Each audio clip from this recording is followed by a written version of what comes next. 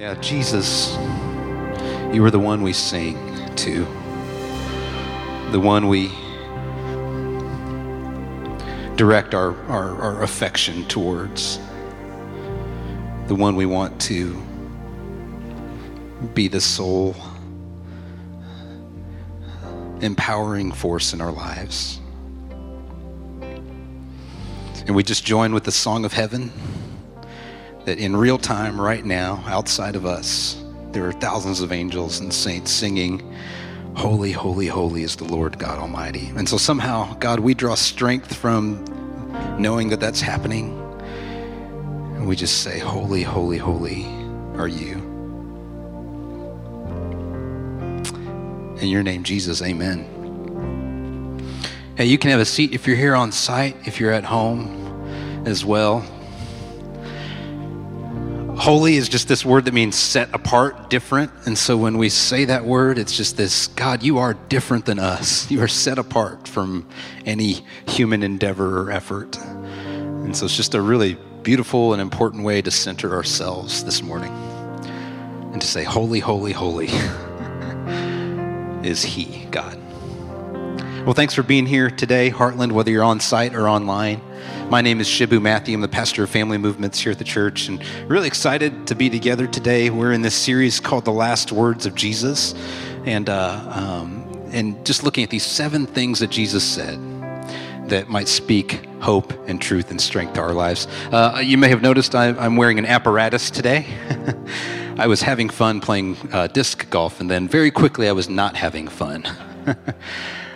And so it's on the mend. But it made me think of the last time I sprained my ankle was when I was playing basketball with our guest speaker today. Corey Osmond is a friend who's joining us today. Yeah, Corey's got some fans here. I met Corey 12 years ago, maybe, doing student ministry in the city, and Corey was just a really intense dude on the court. And so I hope you get to hear the intense passion he has for Jesus today. And you will. He's a leader in the Church of Kansas City. He is discipling people. He is after it. And so we're so excited to hear from Corey Osmond today in just a moment. But Corey's connected to some of our prison ministries, Gracious Promise being one of those. And 1 week from today is when you can drop off the items that we referred to last week: gently used clothing, new undergarments, and then just this morning, paper books. Someone, Mike Farmer, who leads our ministry, just said, hey, that's a new need that we have. So any of those things you could bring next week. There will be bins outside the side of the building, and you can just drop those off at that spot, and they will go directly and immediately to help those who are transitioning from prison situations to transitional housing and different kinds of things. So thank you for that, Heartland. You're generous, and we really appreciate your partnering with the least of these in the greatest of their need in the season. And so the only final announcement for you is Easter happenings are coming. We are in this journey towards Easter, and we have 3 service offerings. You can check them out all at heartlandchurch.org and look for the Easter tab. But there's going to be an outdoor service in the backyard at 10 a.m. and then also 9 and 11 a.m. like normal in here. Really excited for that. Well, thanks for being here. I hope you're going to be encouraged, and our hearts have been opened to what God has to say to us through the worship from this morning, and now through God's Word. So would you give Corey a hand after this short series video and welcome him to Heartland. Thanks for being here.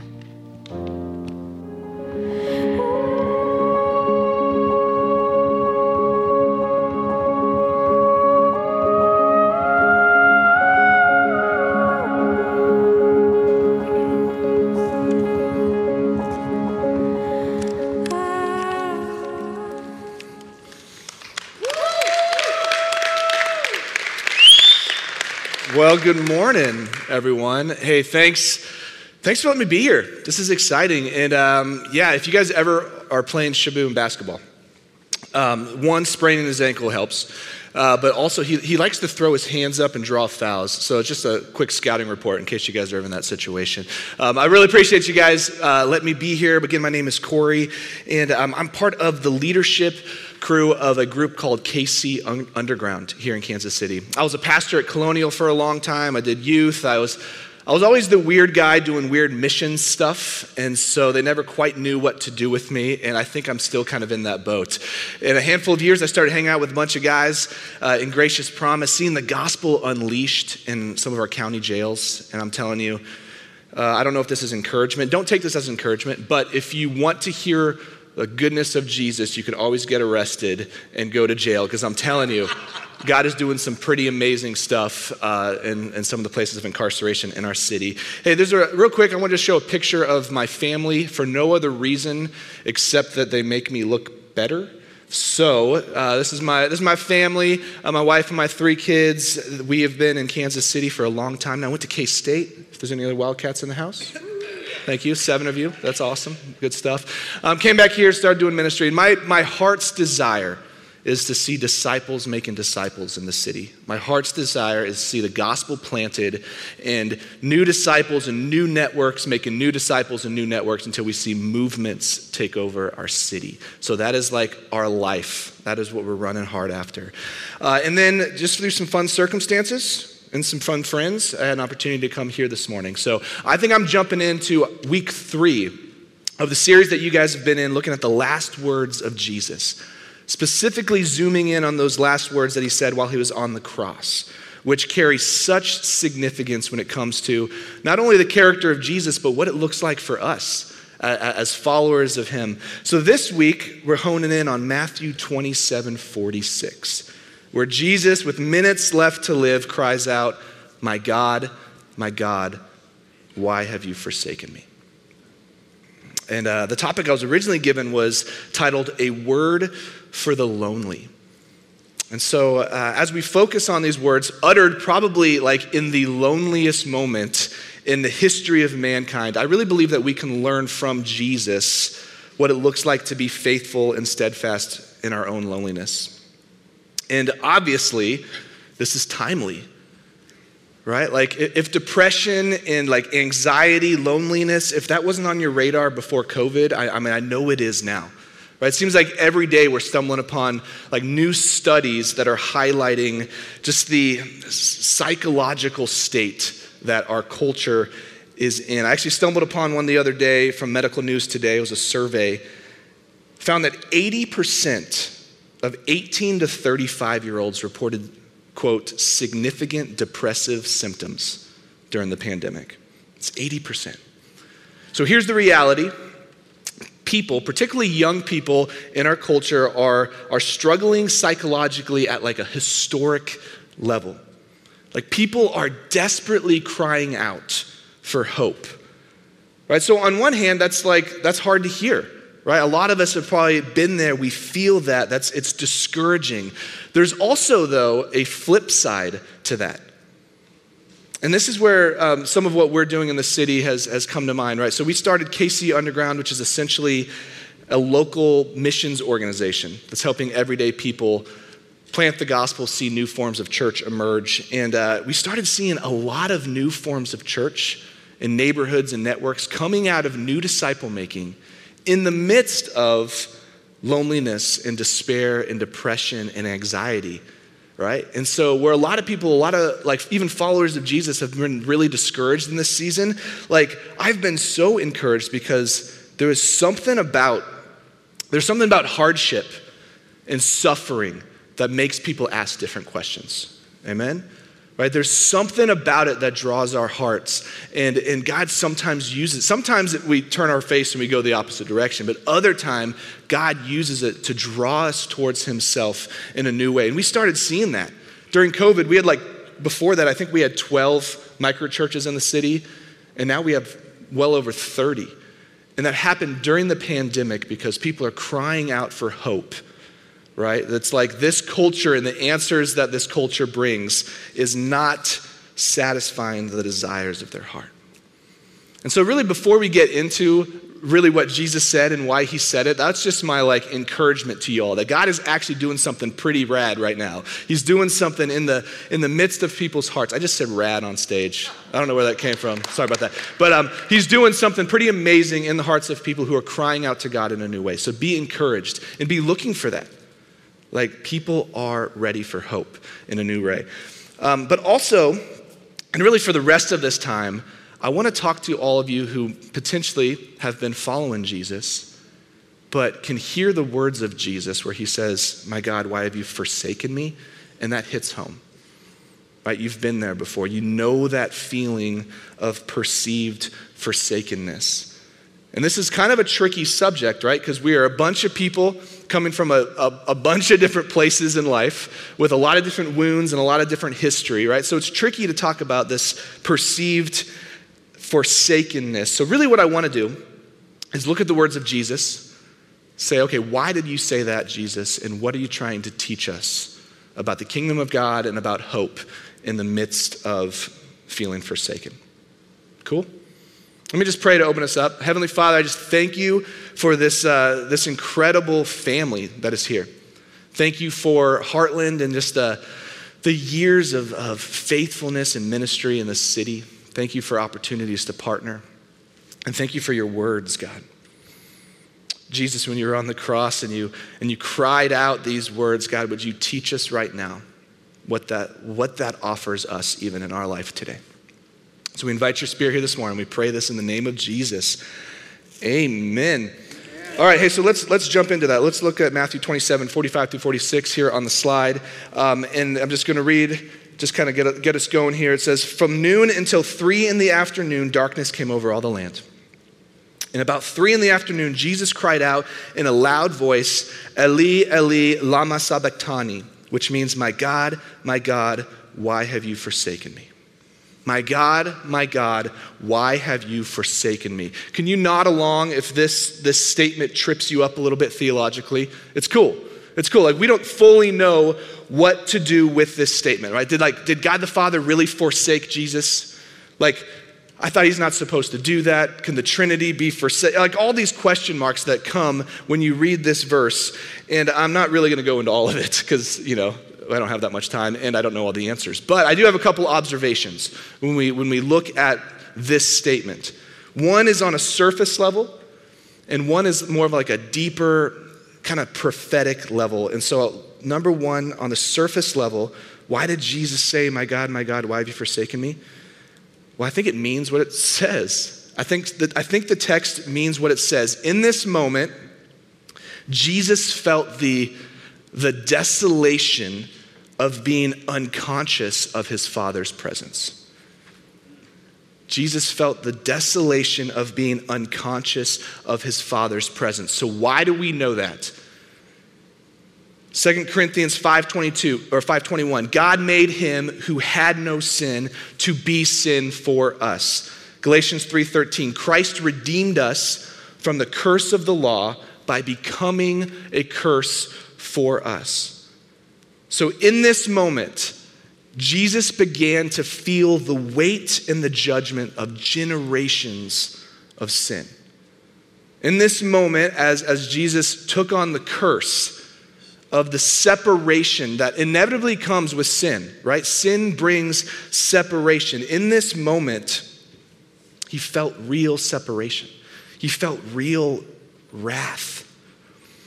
Right? And instead of pouring it out on those of us who deserved it, God the Father poured it out on his blameless Son. So in that sense, on the surface level, Jesus was forsaken. But I love this. He was forsaken so that we wouldn't have to be forsaken.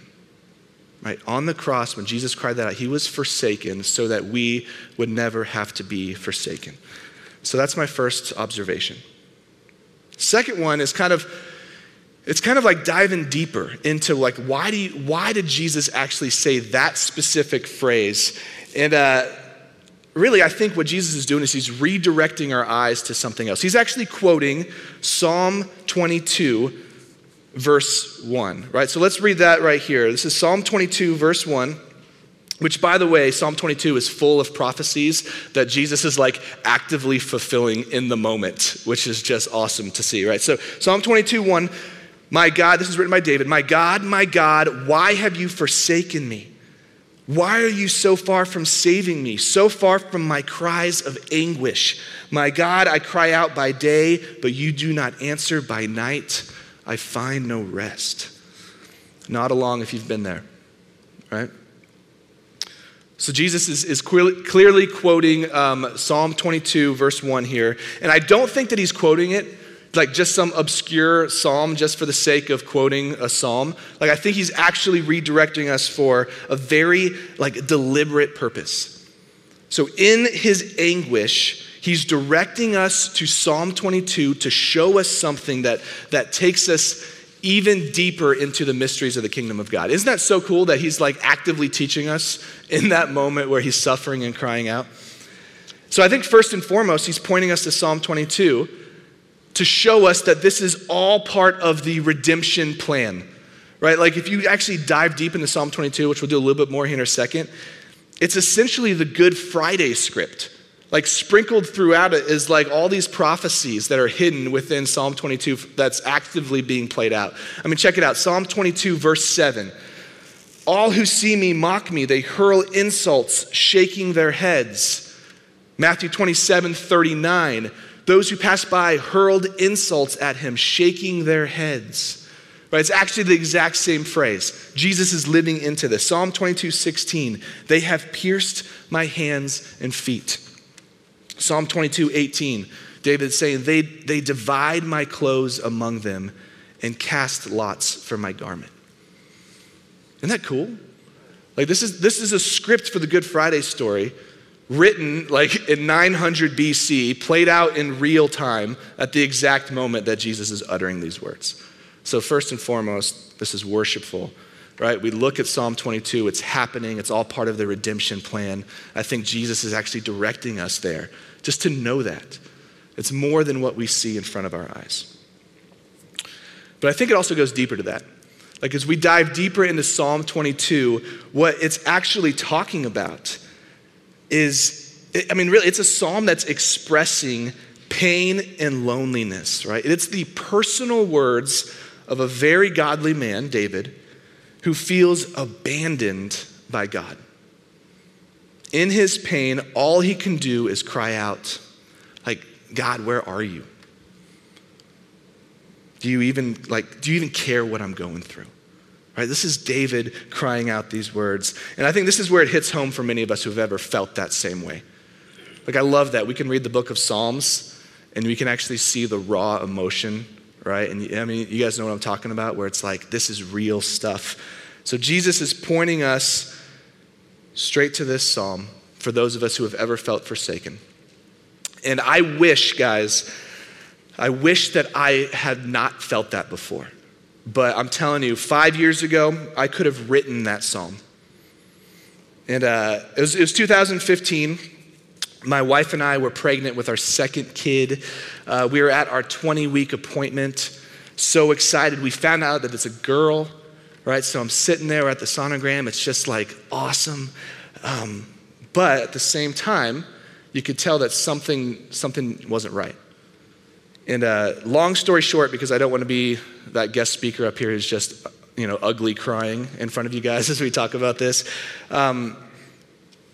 But we found out, basically at that appointment, that our daughter had a chromosomal condition called trisomy 13, which we were informed was incompatible with life for her. Her brain wasn't developing. She had a bunch of other issues. And we were told, unless God did just a mighty miracle, that she was going to die either in the womb or seconds, minutes, days after she was born. And I'm telling you, man, for the next 14 weeks, it was the most agonizing, forsaken feeling I've ever had. Right? It was like 14 weeks, we were just like through the pain, the loneliness, crying out to God, really not hearing anything back from him.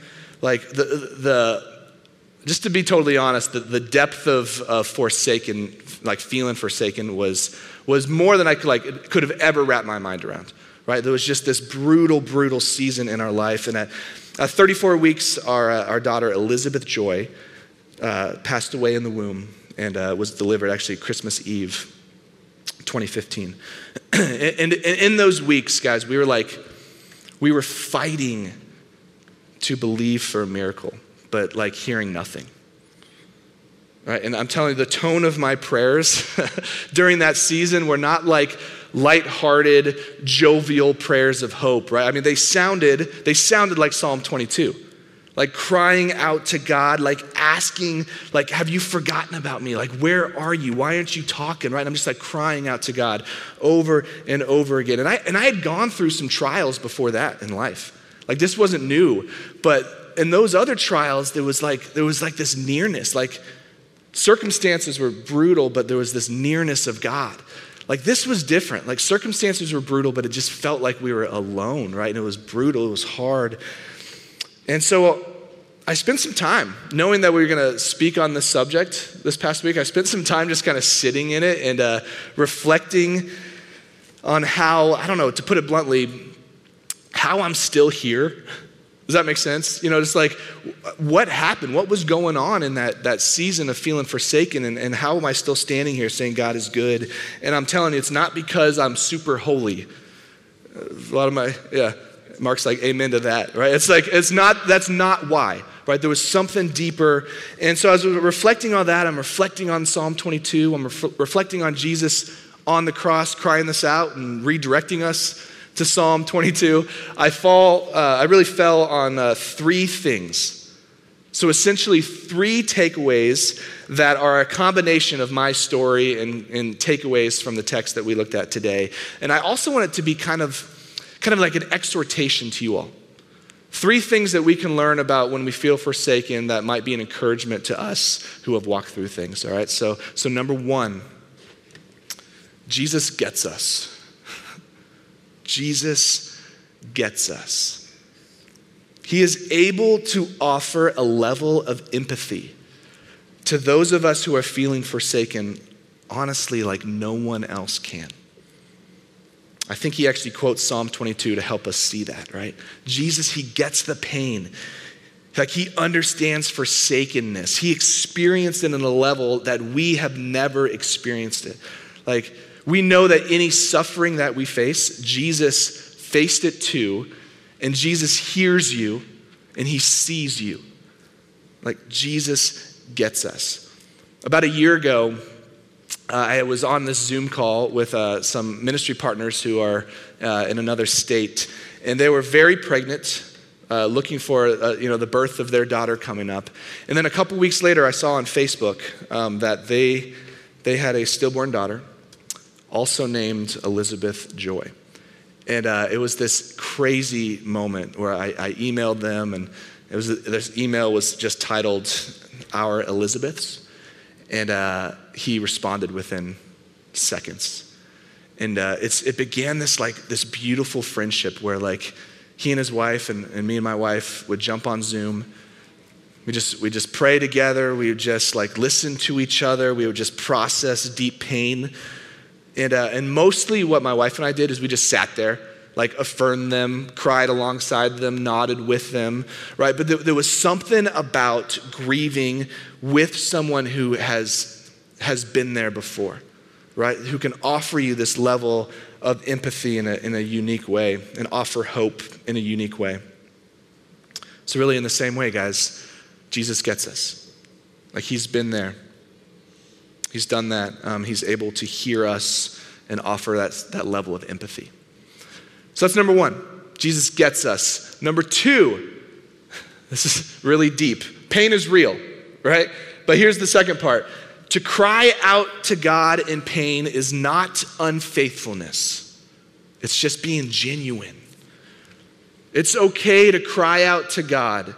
It's okay to scream out to God. You're not being unfaithful. You are just being genuine. If Psalm 22 shows us anything, it's that God can actually handle the rawest of our emotions. In fact, he's probably the only one who can handle the rawest of our emotions.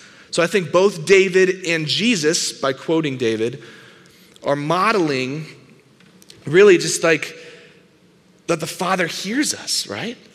Like when all that we can articulate is just like noises of anguish. Have you ever been there? Like I can't even articulate real words. I can just only articulate like groaning noises of anguish. Like here's the thing, God can handle it.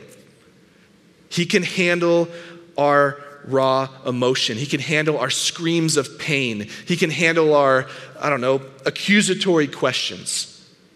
He's God, right? He can handle it. And I would argue, honestly, to a certain degree, that the very fact that you're still crying out to God, shows that you haven't lost complete hope, that you haven't lost complete faith. There's a kind of vulnerable sort of faith that comes with crying out to God over and over again. So I want to just encourage you all, if you've ever been there, if you're feeling that right now, keep voicing it out to God. But here's the second part to that. There's a flip side to that reality. I found this to be true over and over again, that there comes a moment when complaint turns toxic.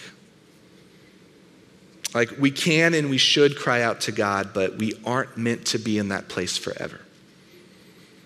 And at some point before despair just completely overwhelms us, we have to it's almost like we have to put a stake in the ground and forcefully fix our eyes on something, even if it's we're fighting for it, right? Even if we have to force ourselves to put the stake in the ground and fix our eyes on something good and something true and something noble. So I love Psalm 22 because we're about to get to the third point here. Within it, there's kind of this there's this spiritual discipline embedded all throughout Scripture that I don't think we talk about enough, that helps us combat this potentially toxic feeling of hopelessness. And that spiritual discipline is what I call the spiritual discipline of remembering. So that's number 3. I want you guys to practice the spiritual discipline of remembering. So I'm just pondering my life, man. I'm pondering how we made it through this season. And one of the things that kept coming up was that I just spent time reminding myself of how faithful God has been in the past. Speaking it out loud to myself, to my wife, to God in prayer. I'm journaling it and we're just remembering. We're remembering that God has been there over and over and over again. And it's true that David cries out to God in pain, but man, we see this discipline of remembering also sprinkled out all throughout Psalm 22. It's he's forcing himself to remember that God has been faithful, both in his own history, but also in the history of his people. So check out verse 4 and 5. This is David saying, in you, this is in the midst of, remember, he just said, why have you forsaken me? Where are you? Right? He's crying this out. And now he's reminding himself, in you our fathers trusted, right? They trusted and and you delivered them, right? To you they cried and were rescued. In you they trusted and were not put to shame. He's reminding himself about the faithfulness of God for his people. But he also gets personal. Verse 9 and 10. Yet you are he who took me from the womb. You made me trust you at my mother's breast. On you was I cast from my birth. And from my mother's womb, you have been my God. Guys, it's David is speaking truth. Wounds so often they act almost like a gateway to untruth. You guys know what I'm talking about. We begin to believe things that aren't true, even if it's contrary to our history. And it's David is directly speaking truth to untruth over and over again. And isn't it crazy how short our memories are when it comes to the faithfulness of God? It's so easy to forget how often God has come through for us over and over again. And I actually think it's probably why God throughout the history of his people sets up official times to remember him over and over again. And Jesus, by the way, hours before did the same thing. This is my body, this is my blood. When you partake, remember me. There is this weird, mysterious, holy power in remembering. And there's something about it that combats darkness. For those of you, this is the practical part of the sermon, right? If you guys are there right now, you followed Jesus in your life, you've seen his goodness and his faithfulness, I just want to encourage you all, Fight to remember that the same God then is the same God now. So I want to kind of end reading Psalm 77. This has been a psalm that has been so near and dear to our hearts. Right? This has been I've held on to this scripture in seasons of brokenness and hopelessness. And I just love it. All these themes that we talked about are just present. And this is actually Asaph, it's not David, but you can see the same themes. Psalm 77, I cried out to God for help. I cried out to God to hear me. When I was in distress, I sought the Lord. At night, I stretched out untiring hands, and I would not be comforted. Let's jump to verse 7. Will the Lord reject forever? Will he never show his favor again? Has his unfailing love vanished forever? Has his promise failed for all time? Are you guys hearing this? Has God forgotten to be merciful? Has he in anger withheld his compassion? You guys see this despair? You see even the untruths that are filling his mind? All right, but then check out verse 10. Then I thought, to this I will appeal. I love that. To this I will appeal. The years when the Most High stretched out his right hand. I will remember the deeds of the Lord. Yes, I will remember your miracles of long ago. I will consider all your works and meditate on your mighty deeds. Your ways, God, are holy. What God is as great as our God? You are the God who performs miracles. You display your power among the people. With your mighty arm, you redeemed your people, the descendants of Jacob and Joseph. Guys, when you feel forsaken, when we feel lonely, when we feel isolated, when we feel in despair, remember who God is. Remember what he's done. Voice it out loud, sing it in a song, write it in a poem, put it on your computer, put it on your mirror. I don't care. Do what you got to do, but remember, fight to remember that the God who's been there in your past is the God who will be there now. The God who redeemed you back then is the same God that can redeem you now. Right? And if you guys have been there and you followed Jesus and you've had any trials in your life, you know what I'm talking about. This ain't any different. This time, this season is actually a time that God might be refining us. He might be refining you for something greater, right? So we persevere, press in, because this is when it gets good, right? This is when we see and experience the faithfulness of God in a way that maybe we never have before. So quick recap. Jesus was forsaken so that we never have to be. By quoting Psalm 22, Jesus is identifying with our pain, showing us that he gets us, that crying out to him in despair actually shows faith, and that if we fight for the spiritual discipline of remembering, that I think it'll help us. It'll be a tool to help us persevere in this season of forsakenness. So, I don't know, man. I think that there's something significant looking at the final words of Jesus, knowing that he identifies with us and actually redirects us to a psalm where there's so much richness that speaks to us personally. So I just want to encourage you guys that the end of Psalm 22 is not hopelessness, it's restoration. Amen? The end of Psalm 77 that we just read, the conclusion wasn't despair, but it was redemption. And we all know the end of Matthew 27, right? The conclusion, it's not death, it's resurrection. When we press into Jesus, there's always hope. So that's my prayer for you guys. Let me pray to just close this. Thank you guys for letting me come and be with you this morning. Heavenly Father, thank you. God, thank you that your son took on the wrath. He took on the consequences of separation, so that we would never have to be forsaken. God, but still, man, we walk through brokenness and wounds and hurts, and it feels that way, Lord. It feels like there's real forsakenness, God. So just this morning, right now, we just remember together, declare it together that you are a God who is faithful. You are a God who is good. You are a God who enters into brokenness and puts your arm around us and just tells us over and over again, you're my child and I love you and I love you and I love you. And we are not worthy of that. God, but man, you love us. So thank you, Lord, for just that reminder this morning that we would just remember who you are. We pray this in the name of Jesus. Amen. I just want to invite any of you who, maybe this hit home and you want some prayer. There's opportunities to pray with people up front. And if you're online, there's also opportunities to pray together on the virtual hub. So that is my invitation to you all. Thanks, guys.